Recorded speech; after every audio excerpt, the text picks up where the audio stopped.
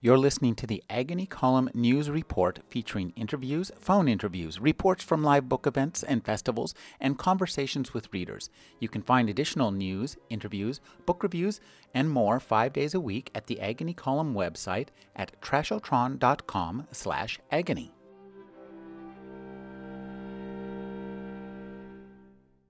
I'm speaking with K.W. Jeter. He is the author of the classic novel Infernal Devices and arguably the man who created steampunk. Thank you for joining me, KW. I'm glad to be here, and it's not arguably. I actually did coin the word steampunk. I'd like you to take us back to that time when you were looking at the literature of science fiction. What made you decide to pursue that direction? Well, we're talking about back in the 80s, and at that time I had really sort of generated for myself kind of a dark, depressing image in my fiction. And I had friends like Tim Powers and Jim Blaylock, having a lot of fun doing a more lighthearted, humorous type of writing. And I was a little envious about that. So I wanted to do something that was just kind of larky and fun. And, I think back in the 80s especially, there was a certain element of political incorrectness to being a real enthusiast about Victorian literature, especially the kind of obscure parts of it.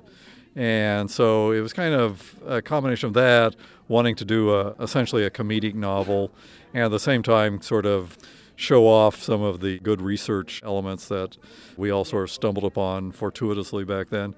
And it was really just one of those things where we were having a good time.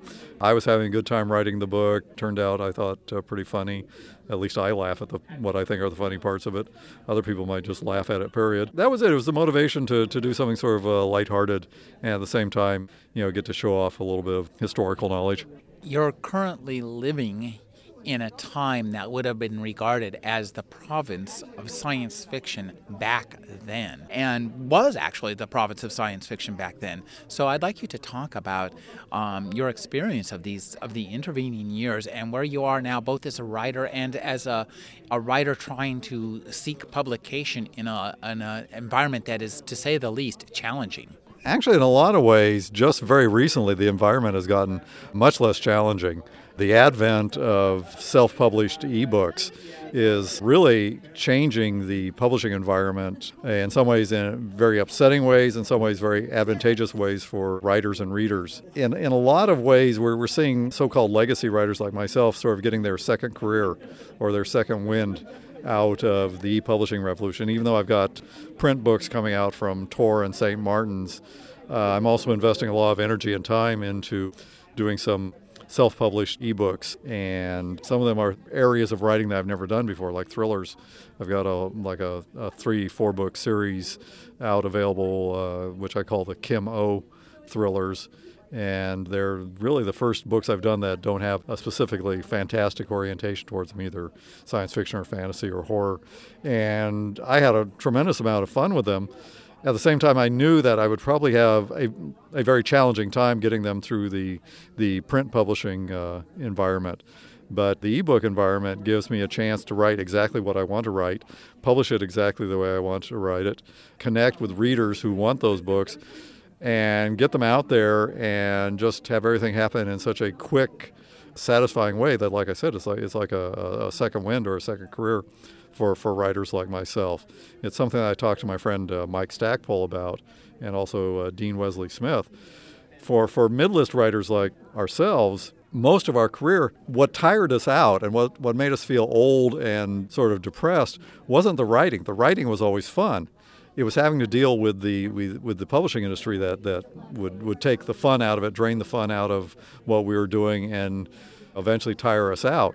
All of a sudden, the ebook thing, the e-publishing thing has come along, and I'm writing, and my friends like Mike Stackpole and Dean are writing at such furious paces. It's like we're all 20 years old again, and writing like we did when we were back in college.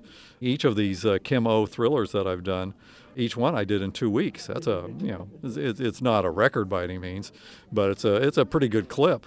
And it was the ability to know that I could write exactly what I wanted, publish it as soon as I had it ready, not have to wait years and years to get it published, not have to deal with editorial oversight, all that sort of thing, but just get it to the point where I thought it was as good as it could be. and to be able to connect with readers almost instantaneously, that is very invigorating, very exciting.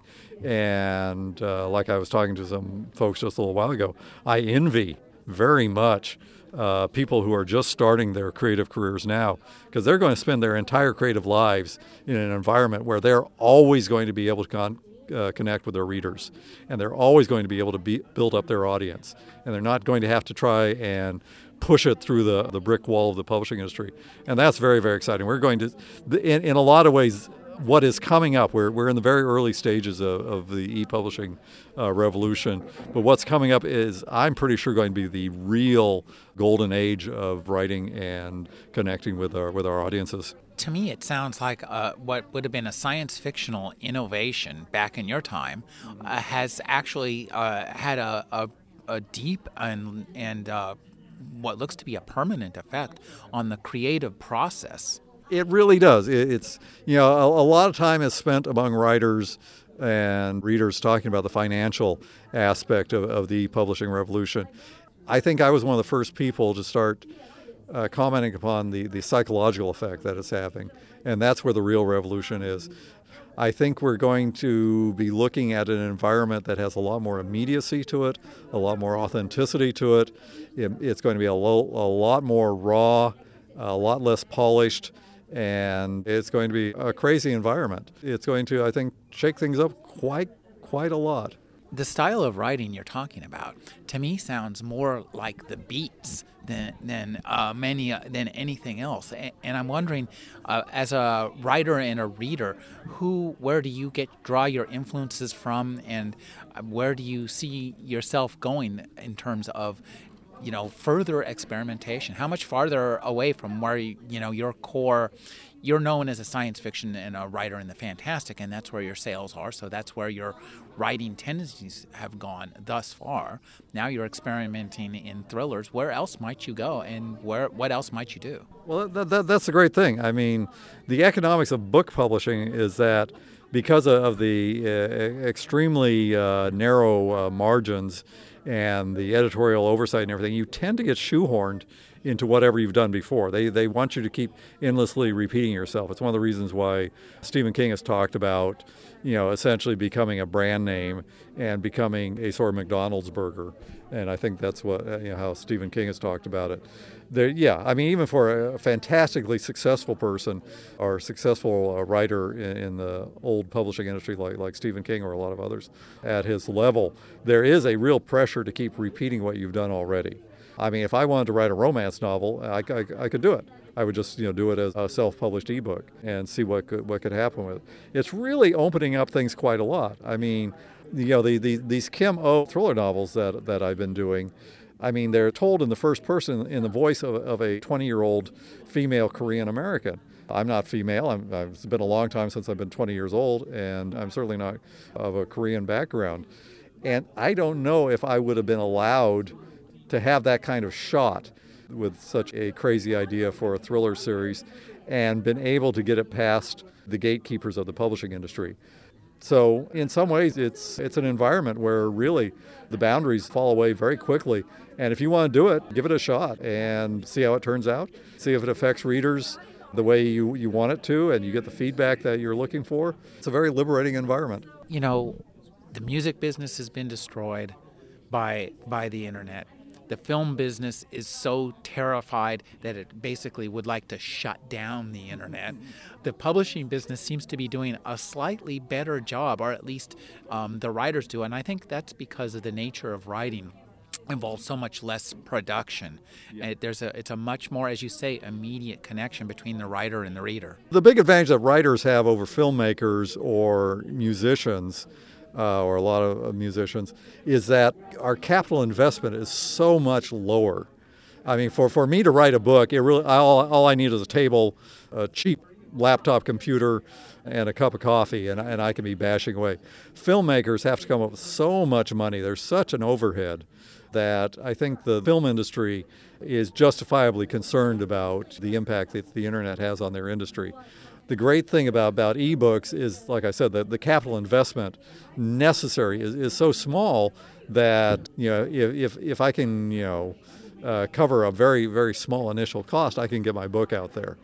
And so, yeah, it's an environment that writers have a huge built-in advantage. KW, can you give me a quick précis of the three things our listeners should look forward to from you from print and ebooks? Okay, this year I should have a book coming out from St. Martin's was originally titled Grim City, but now that's going to be the title of the series.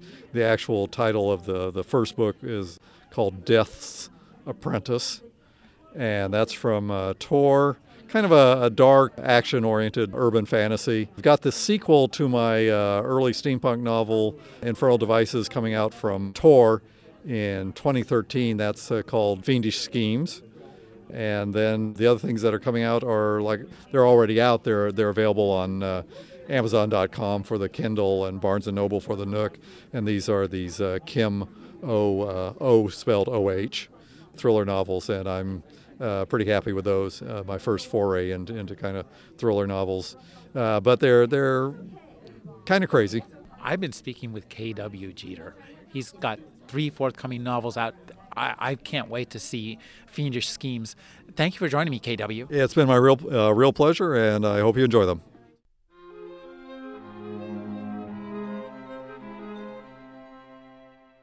You're listening to the Agony Column News Report, featuring interviews, phone interviews, reports from live book events and festivals, and conversations with readers.